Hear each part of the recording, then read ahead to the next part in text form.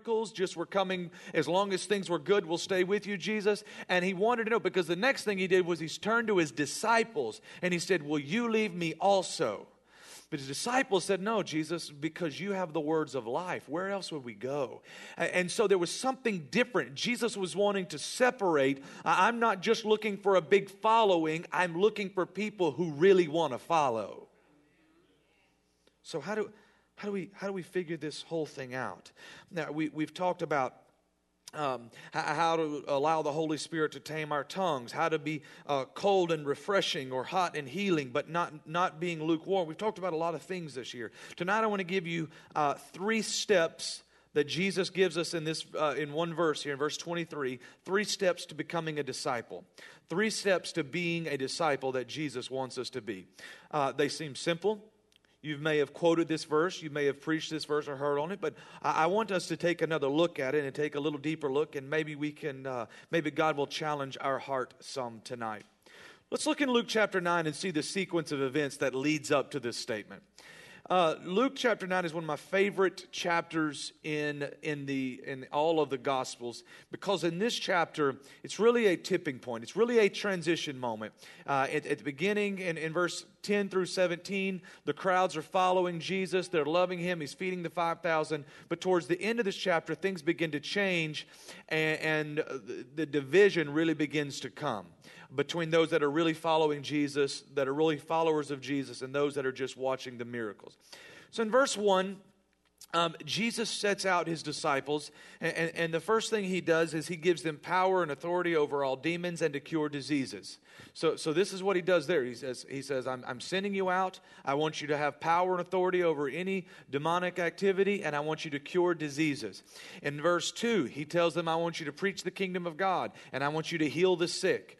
In verse 3, He sends them out and says, don't take anything for your journey. Don't take a staff or a bag or bread or money. Don't take anything. I'm going to provide all your needs. So He's challenging them as He goes, right? And so He's teaching them how to be disciples. And so as He's walking through here, these are the things that are happening. He sends them out. They come out and come back. In verse 10, He pulls them away. He said, okay, you've done some great work. You've done some great ministry. You've served the kingdom of God. You've done a good job. But now you need to pull away. You need to spend some time with me. You need to recharge your batteries. You need to get back in relationship with me. Because when we're out doing the will of God as a disciple, He sends us out, but we always come back, and we need to have that time to recharge our batteries. If you're always giving out and you never give God time to give back in, you will eventually kill your battery. And so this is the principle that He's teaching His disciples in verse 10. He said, He pulled them away. He said, I want to hear about all of your stories. It's going to be wonderful. But I want you just to spend some time with me and let me pour into you for a moment. Then they feed the 5,000, one of the most amazing miracles we see in the Word of God. He feeds the 5,000 with just a few fish and a few loaves of bread. And He actually allows the disciples to be a part of it. He actually blessed the bread and broke it and put it in their hands. Remember, He said to them, you feed them. They thought He meant go buy some food. No. He said, I'm going to show you how to do it, but you feed them. And so He breaks the bread. He put it in their hand. And every time they would break the bread, it would continue to multiply and multiply and multiply. And then as they're holding the basket, it is multiplying in the basket to when they were done. They had one little basket with a few fish, and now they've got 12. But it multiplied in the disciples' hand. And so God is utilizing them in the part as He's working in His ministry. Then He takes them aside, and He's praying. And He comes to them. This is right after they fed the 5,000. And He asked this first very important question. Who do the crowds, that crowd right out there that we just fed, who were they saying that I am?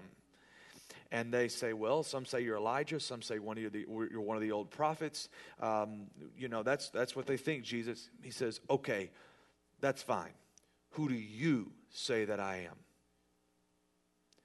Because every disciple has to know who Jesus really is.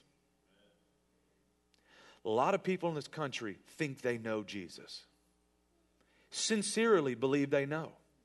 This crowd, they weren't saying He was some crazy person that was out to do evil. No. They were loving Jesus. They wanted to make Him king. To say that He was Elijah or one of the old prophets come back, you have to remember, for 400 years, no one has heard from God. And so to say that it's Elijah or to say that he's one of the old prophets, this for them is a huge honor. This is the biggest honor they can think of. It's not like, it's not as if they were downgrading Jesus in their minds. They were giving him the biggest praise they could. But Jesus said, it's not about who everyone thinks I am. Who am I really to you? And they said, for us, you are the Christ, the Son of God. Peter, as he's saying these words, I wonder what the expression on his face and those around him was. As he's saying, thou art the Christ, the Son of God. We have no record of any of the disciples saying this before. And Jesus says, flesh and blood didn't reveal this to you. This was revealed to you from God. You somehow heard from God. You somehow got a revelation from God of who I am. And to be a disciple, we've got to get a revelation of who Jesus really is in our lives. Part of being a disciple. It's what separates us from just being one who is looking to follow the miracles of Jesus.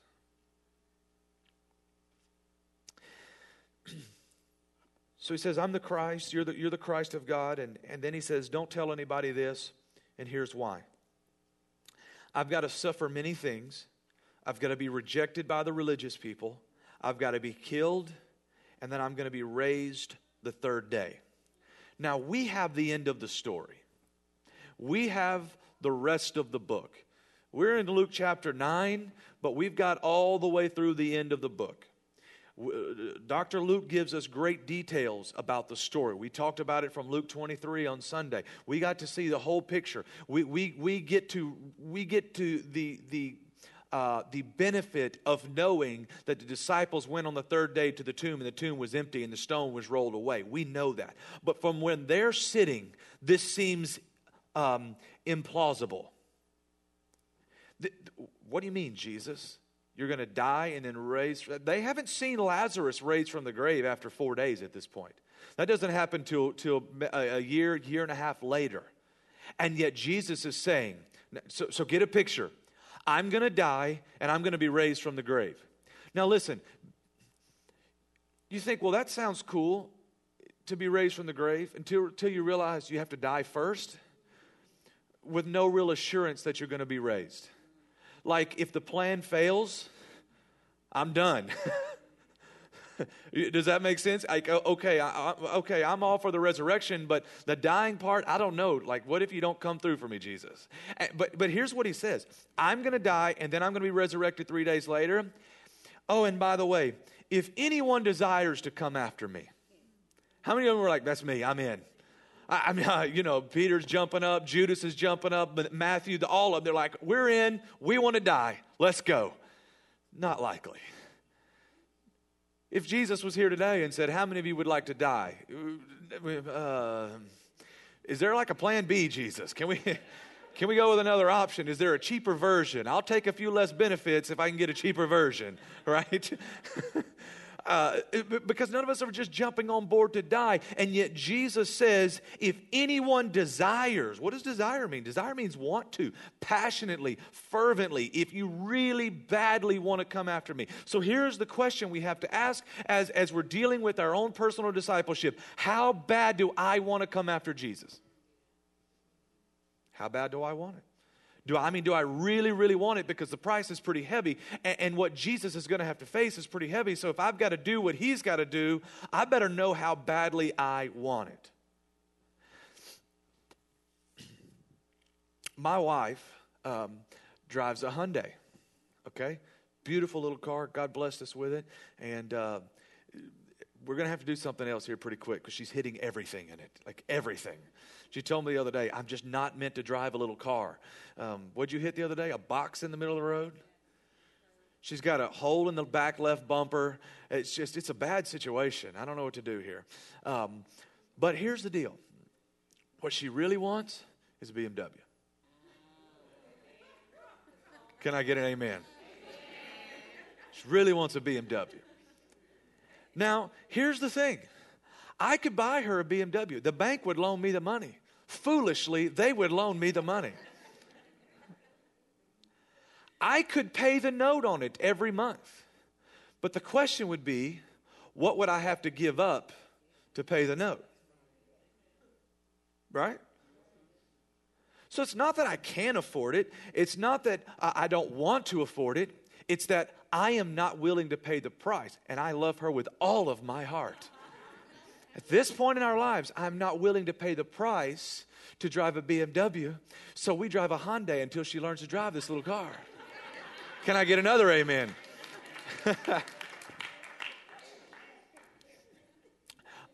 So here's the principle. When it comes to discipleship, how bad do you really want it? How bad do you really want it? Because it has a price. So Jesus said, if you desire, not just if you wake up one morning and on a whim decide, I think I'll follow Jesus today. No. Do you really desire to come after Jesus? And are you willing to pay the price? Because there is a price. It is. And the further you go, at times the price gets even steeper. So every one of us has to decide, how much of Jesus do I really want? Now for me, I want it all. But if we were all being honest, we were all asking this question, every one of us may have a different answer. How much do we really want it? I mean, really, how much we really want it. These disciples have no idea that in their life, every one of them are this question is going to become not figurative, but very, very literal. And what I mean by that is, for us, not many of us are actually going to have to face the question of giving our physical life, actually dying on a cross per se, or being a martyr for Jesus, as in laying down our physical life. Okay, we live in America. That's not typically part of the cross that we're asked to bear. But for these guys, so for us it's more figurative. What does it mean to lay down our life for Jesus? We'll talk about that. But for these disciples, it wasn't figurative at all. Every single one of them came to a point in their life where they had to ask, am I willing to lay down my life for Jesus? Of course, you know Judas hangs himself. But the other 11, 10 of them are martyred for the cause of Christ. Only one of them wasn't. You know who he was? John. So you say, well, John got off easy. No. They tried to kill John on multiple occasions. At one point, his enemies stuck him in a pot of boiling oil, dropped him down in it in an effort to literally boil him to death. And he just continued singing praises to God. This verse for these disciples, so put yourself in their mind for a moment. This is a literal question. Do you want to come after me? Are you willing to lay down your life? Are you willing to pay the price?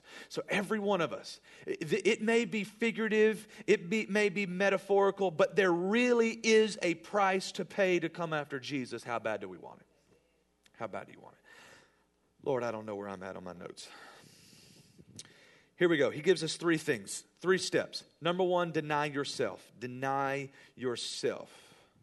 To deny yourself is the process of learning to say no. It's the process of learning to say no.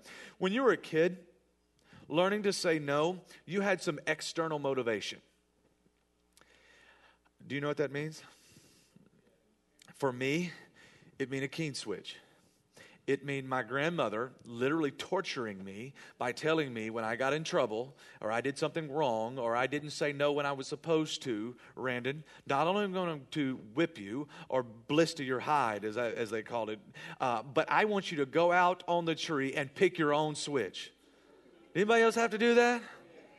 People should go to jail for that. Torture. You're grabbing it. Like that's going to hurt really bad. Oh, let's get a broken one. Oh no, that's not going to work. I mean, this was like, go out and pick your own. Go out and pick your own form of punishment. Like what? Who does that? Not only am I going to face physical pain, but I've got to have emotional and mental scarring as well. Seriously, y'all know my grandma, lovely little lady. She would tell me so many times, "Go pick your own switch." No, Granny, I'm sorry. Oh. We had some external motivation. For my kids, we have external motivation. My daughter is, we're working on her grades right now. Now, she's brilliant. She can do it all.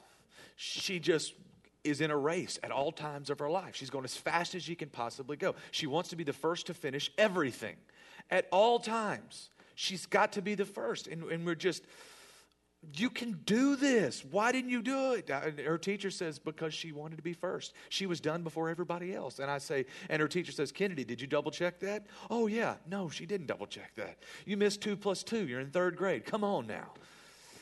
And so we have to provide some external motivation for her to say no to being the first one done and learn to slow down and do it right. How many of you know it takes, when you're teaching your kids to say no to the things they should say no to, it takes some external motivation, a little punishment, taking things away. Maybe you don't spank your kids, so be it. The Bible talks about you guys, but I'm not gonna go there with you.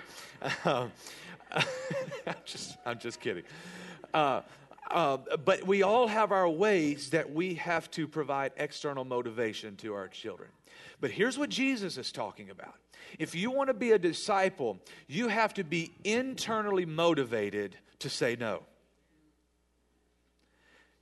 Jesus isn't walking around with us at every moment with a switch in his hand and like waiting right behind us. If you don't say no, I'm going to get you. I'm going to get you on the back of that leg, don't you? And so you walk around with jeans all the time so they can't get you because Jesus can't get me. I got jeans on. Ha. No, we have to be internally motivated to deny ourselves. And this is what separates, one of the things that separates being a disciple from just being someone who follows casually. Listen, I'm your pastor, but I'm not going to walk around and everywhere you go be like, I don't think you should do that today. Oh, you probably should deny yourself right there. No, I'm not going to do that. I don't have time nor the want to. If that's what it means to be a pastor, I'm out. Well, Mom and Dad were growing up in their churches. Literally, this is part of what the pastors did. The pastor had a ruler in the corner of his office, ladies, and if your skirt was too high, he would measure. Did y'all, pastor, have a ruler? Okay, he would have a ruler, and he would measure. You had one? Oh. And he would pull it out and measure to make sure your skirt was long enough. And if it wasn't, that you're about to be in trouble with the pastor. I am not your daddy. So to be a disciple is not about having somebody look over your shoulder, making sure you're denying yourself properly and doing everything. No. It's about being internally motivated. I am going to deny myself. For me to be a disciple, it doesn't, let me read it again. If anyone desires himself to come after me, let him deny himself. Yeah. It doesn't say for me to be a disciple, I need to deny you. It says I got to deny myself. Doesn't say you've got to be the one to come and make me deny myself. No. It just says deny yourself. You want to be a disciple? Deny yourself. It's that simple. So I got to be internally motivated. I'm not motivated because I'm going to get into trouble somehow, but because I desire a deeper relationship with Jesus, because I want to grow closer to him, because I want to be a stronger disciple. This is the no of discipleship. If it were in relation to getting my physical body healthy, which often growing in Christ is you can view it the same way, this would be saying no to the Bluebell ice cream. This would be saying no to the cookies we were giving out on Sunday. And I'm not going to call him names, Pastor Brandon, but he ate like 17 of them jokers. Y'all tell him, Pastor Brandon, did you save me some cookies on Sunday? You tell him when you see that. But it's the process of saying no. If you want to get healthy in your life, there's two parts of, or several parts of it, two main parts, and one is saying no to the bad foods that are killing us, right? Eat something a little better. Eat some green beans. Just you won't die. I promise you will not die. My kids swear that they will. My son, tears. He'll sit there for hours. All you got to do is eat 4 green beans, son. No. He's going to sit there for hours. He has gone to bed hungry on multiple nights because he wouldn't eat 4 green beans.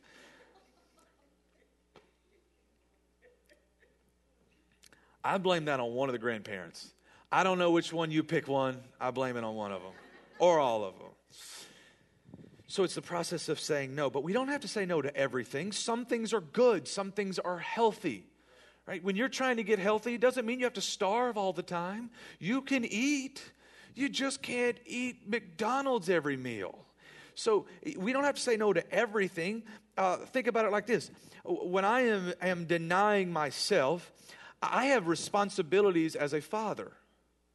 Well, I don't need to say no to being a father to my kids, right? I don't need, I'm going to deny myself. And so I can't be a good dad to you, and I can't spend time with you, and I can't make sure your food is taken care of. You have clothes on your back, and make sure that you are comforted because I have to go spend time with Jesus all the time.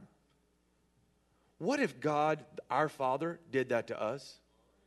Think about it like that. What if in his process of denying himself, he cut you out of the picture? Just said, you're on your own because, I'm denying myself. No. Some things in life we shouldn't deny. There is a point to which we put our family above God, but there is also a point to we make an effort and a show of spending so much time with God that we totally leave out our family. Deny the right things, but you don't have to deny everything. Okay? So it's not always saying no to everything. It's saying no to the right things. It's saying no to the things that are rooted in your old life, old habits, old hang-ups, old ways of doing things that are connected to your flesh, things that are not of the Spirit. It's saying no to the things that you're supposed to say no to. It's saying no to things that block your relationship with Him. And at times, this could be something good or something bad. We think about denying ourselves as, I'm not going to do all the bad things. But sometimes there are good things that get in the way of relationship with God. Right? So good things to an extreme interfere with our relationship with God. What is blocking our time with Him? It's also saying no to our own rights. Someone wrongs you. Your spouse wronged you. They were totally wrong. Your husband was probably wrong. I'm just, chances are he was wrong somewhere along the way. So he was wrong. And he should apologize to you. Absolutely. Let's just agree to that. Men just apologize. It would work a lot better. So, yes, he should apologize. You're 100% right. But then you're faced with this question. Do I have the right to be angry? Maybe. But what would Jesus do in this situation? What would Jesus do? Well, Jesus said, maybe you should turn the other cheek.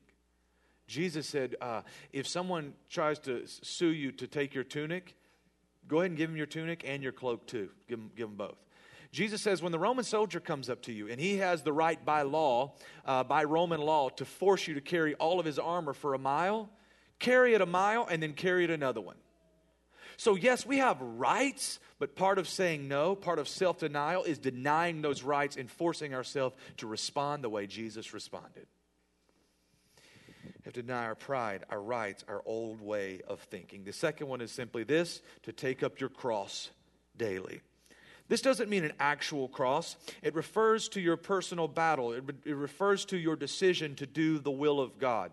It refers to what God has called you to do in your life. Listen, thankfully, as I said earlier, most every one of us in here, I think I can pretty much say with assurance that no one in this room is actually going to have to carry a cross to Golgotha and hang there on nails until we die. How many would agree with that? So he's not referring to a physical piece of wood that we would have to carry and be nailed to. That's not what he's referring to. Notice he said, your cross. That was Jesus' cross. He went to the cross, so you didn't have to go to the cross. But you still got to carry your cross. Right? And so it's our personal battle. It is throwing down my will and taking up His will. Before Jesus went to the cross, He said, Lord, if it be your will, let this cup pass from me. Nevertheless, not my will, but yours be done. So it's taking on the will of God. This is the yes of discipleship. If denying yourself is the no of discipleship, taking up your cross is the yes of discipleship. If denying yourself is saying no, is like saying no to the bad foods in order to become healthy, then taking up your cross is like saying yes to going to the gym and working out. I'm going to do the work, okay? I'm going to say no to the right things, but I'm going to say yes to taking on the will of God, to doing the work, to putting in the time and the effort. We commit to do His way, His will, no matter what. We commit to fight whatever battles we must fight in order to do His will. We commit to endure whatever pain, humiliation, suffering, whatever we have to do, that is what we do. The other day, some of the guys here on staff and some of the youth leaders, they work out at lunch every day. And one of the young guys was working out, and he was so committed to do what he was supposed to do. Pastor Brandon was like, "You got to do this, man. Come on." And so he would flip these big tires a bunch of times. He did these push-ups, and he jumped up to do some jumping jacks. On his second jumping jack, bam, passes right out on the ground. Boom, lays right over. Did you hear about this story? Lays right over on the ground. Pow. Pastor Brandon gets him up and shakes him. "Hey, man, you okay?" And he's like, "Man, I don't know, man. I think I might need to go home." And he goes, "No, you can't go home. You got to do this. You got to, come on, man. You got to fight. You got to push through." So he's like, "Okay, I'm in." So he gets down, and the next thing he's got to do is some dips or something. So he does like one dip, bam, passes out on the ground again. Boom. Pastor Brandon said, "Okay, that's enough, man. You're out of here. You're out of going home." So he went home. But the point was, he was so committed that whatever it takes, I am going to do what I have to do. How far would you be willing to go to say yes to the will of God? I mean, how far? How far? It comes back to the question I ask you: how bad do you want to be a disciple? How much are you willing to do? How far are you willing to go? Are you willing to say yes to the point where you realize it might cost me my life? To the point where you realize, I cannot do this without God. I'm so committed to the will of God. I am out here now, God. I have been following you, doing your will. I'm out here, and I can't do it without you. I'm going to die unless you come through. I'm going to die of embarrassment. I'm going to die of humiliation. I'm going to die because I've sunk all my money into this business or this ministry or this job or whatever it may be. I've done everything I could do, God, to do your will. I literally might die in one way or another. But God, I am trusting and believing in you. It may hurt. It may hurt. I've done a lot of research in my life over martyrs, people who gave their life for Jesus and denying themselves and saying yes to take up their cross.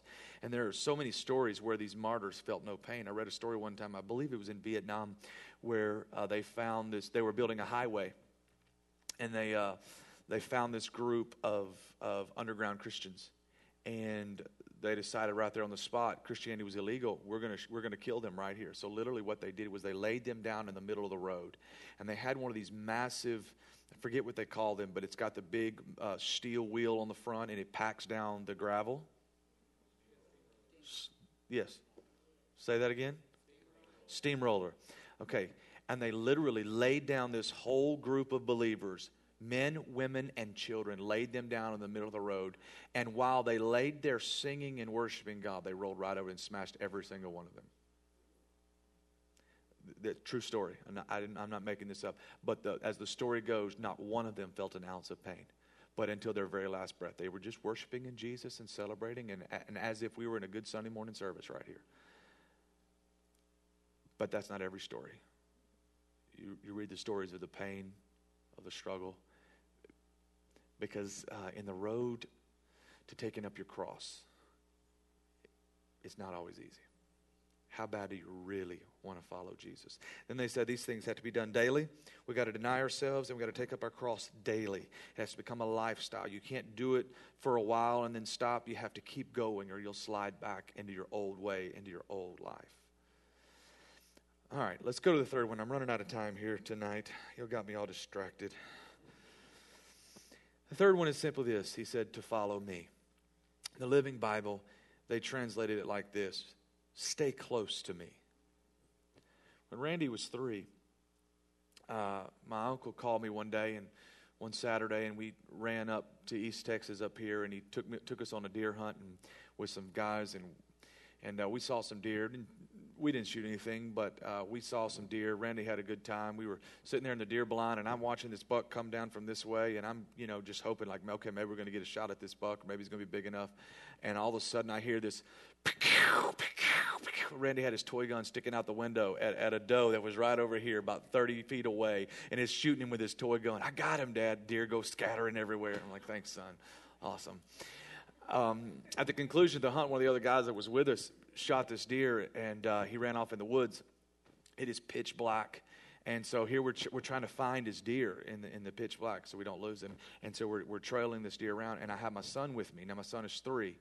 And here we are in the woods, and he was never more than a few feet away from me. But at one point, it was so black, I lost him. I literally could not find him. I couldn't see him. Turned out he was literally 3 feet from me. I started screaming and hollering, panicking, as you can imagine. It's pitch black in these woods. And I turn around, and where is my son? And he's like, Dad, I'm right here. And I'm like, oh. And it's like, thank you. Please stay close to me. Grab a hold of my pants and don't let go. And we got out of those woods pretty quickly because it scared me really bad. I don't think I ever told you that, did I? Light bulb.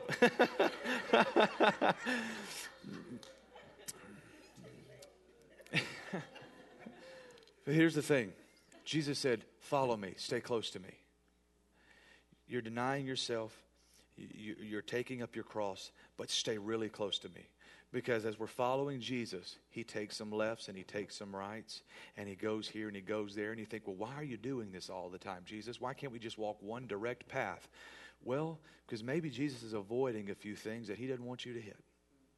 Maybe he's taking you in a safer direction. Sure, he could take you that way, but wouldn't it be easier if he just took you around to the right or around to the left? But if we're not staying close to Jesus and following, if Randy hadn't been right there, I fear what might have happened. But thankfully, he had enough sense to stay close to me. Stay close to Jesus. No matter what happens, no matter where you go, no matter where the road takes you, stay close to Jesus. He will move. He will turn. What was that song to say? When he moves to the left, we're going to move to the left. When he moves to the right, we're going to move to the right. We got to stay close to Jesus, close enough that when he moves, we can stay right with him and stay and follow him. But there's more to it than that. We follow the process that Jesus went through. He denied himself. He took up the cross. And he was totally dependent upon resurrection power. John chapter 5, verse 19. I want to show you something about Jesus. Then Jesus answered and said to them, most assuredly I say to you, the Son of Man can do nothing of himself but what he sees the Father do. So I want you to get a picture of what Jesus is saying. This is before the cross. This is before the resurrection. I can't do anything on my own. I can only do what I see the Father do. Let's go to after the resurrection, Matthew 28. Let's listen to what Jesus says now. Matthew 28:18. And Jesus came and spoke to them, saying, all authority has been given to me in heaven and on earth. Now look at the difference. First time, before the resurrection, before the cross, before he said, not my will but yours be done, he said, I can only do what my Father tells me to do. After the resurrection, he is free to be everything that he was created to be, or everything that God's plan was for him to be. He said, all authority, all power, it's all been given to me, both on heaven and on earth. So before, I had to do what my Father said. Now, it's all been given to me. So we're following this process of becoming exactly what Jesus wants us to be in our life. All power and authority was given to him, but he had to go to the cross first. God wants to give us more power and more authority, but it's only for his disciples. It's only for those that are willing to deny themselves, to take up his cross, and to stay close enough to him that no matter where he goes, they're going to be willing to follow. Are we willing to pay the price? There is a reward. Before the cross, Jesus was bound by the laws of humanity. After the cross, after the resurrection, he was walking through walls. He was appearing here and appearing there. He was doing whatever he wanted to. Why? Because he was free to be God in his fullest form. Notice what Luke chapter 9, verse 23 says in the Message Bible. Anyone who intends to come with me has to let me lead. You're not in the driver's seat. I am. Don't run from suffering. Embrace it. Follow me, and I'll show you how. Self-help is no help at all.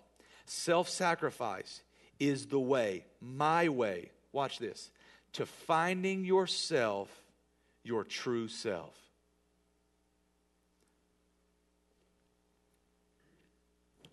In this process, Jesus went from being God and man all wrapped in one to being free to be fully God, not bound by the laws of humanity any longer. So in this process, he went from one form to another form. And this is what Jesus is saying. If you follow me and you submit yourself to the process through the resurrection power, the same power that pulled him up, the same power that brought him out of the grave, through the process of self-denial, taking up your cross, God wants to lead us to be exactly who he created us to be, who he envisioned us to be, who he desires us to be. When he was drawing up the plan, he drew up this master plan for you. But to get there, we got to deny ourselves, take up the cross, and follow him. It's the process that Jesus went through. And I'm willing to go myself. Because I want to discover, notice he said, to finding yourself, your true self. That's what I'm looking for. What is my true self? You think you know what my true self is, but I believe that there is more that God hasn't revealed to me yet. There's more about you that God hasn't revealed to you yet. We're trying to discover our true self, and the way we do that is by self-sacrifice, by laying down our own, and denying ourselves, by taking up our cross and follow him. John chapter 3, verse 28, John realized something. He said, you yourself bear witness that I said. Notice what John realized about himself. I am not the Christ. I'm not the Christ. Now, I wonder if the thought ever went through his mind when people were saying, John, are you the Christ? Are you the Messiah? Because they were all looking for the Messiah. And when they're looking for him, they're asking, John, are you the Messiah? Are you the Christ? You have to think that the thought went through his mind. Am I the Christ? It would be perfectly natural. If people were saying to you, are you the second coming of Jesus? If they kept telling you long enough and kept singing your praises long enough, you might say, well, am I? But John realized, I know who I'm not. I am not the Christ. But let me tell you, I am. I have been sent before him. John realized who he was and what he was supposed to do, in part because he realized who he wasn't. And part of following the path that Jesus has for us is realizing, before we realize who we are, we figure out who we're not. John said, I'm not the Christ, but I know who I am. I am the voice of the one crying in the wilderness, right? Part of discovering our true self is realizing not only who we are, but who we are not. And realizing that God has a great plan. John, and just a few verses later, John said it like this. He must increase, but I must decrease. John realized, okay, I might be a big deal right now, but I need to get smaller, and he needs to get bigger. You need a big God in your life. You don't need to be the biggest thing in your life. I'm going to tell you why. Because what do you do if you're the biggest thing in your life? What do you do when you face a problem bigger than you? What do you do when you face a devil bigger than you? What do you do when you face an enemy stronger than you? If you are the biggest, baddest, strongest thing in your life, what do? You don't want to know more than everybody else in your life. Because what do you do when you have no more solutions and no more ways out? If we have relegated God to being our same size or smaller, or being just barely bigger than we are, we have limited God when we need him the most. So John said, I need to decrease and he needs to increase because we need somebody bigger than me. John realized, I can't save the whole world. I can baptize you. I'm a forerunner. I'm preaching. I'm doing all these things. But you don't really need me in your life. You need the real Messiah. You need somebody that is big enough and powerful enough that he can die for your sins, that he can go to the cross and change the world. I can't do it. We need a God bigger than us. So part of the road of self-denial is making sure that we're decreasing and he is increasing. I need a big God in my life.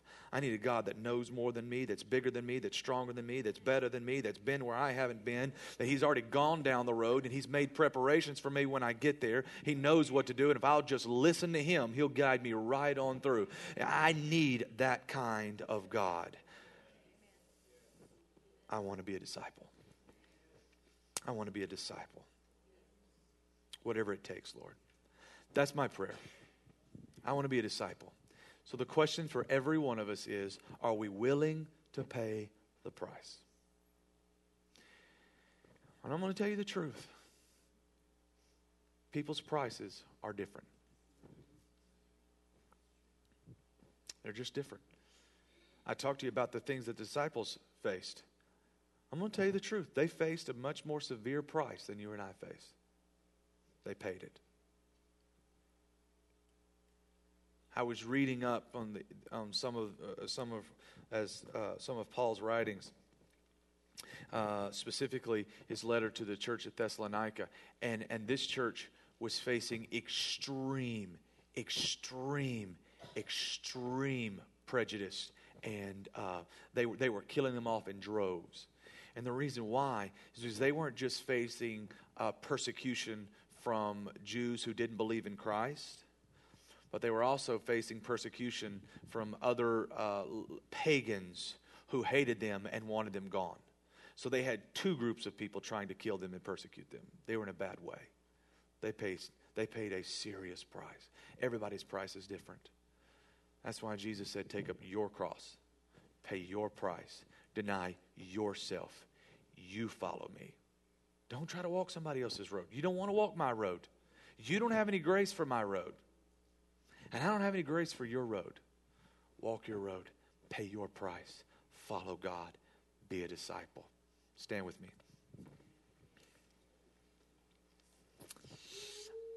I hope I've challenged you tonight. I want you to think about this question. As you go and as you, in your prayer time, am I willing to pay the price? And what price am I willing to pay? Deny yourself. Take up your own cross and follow him.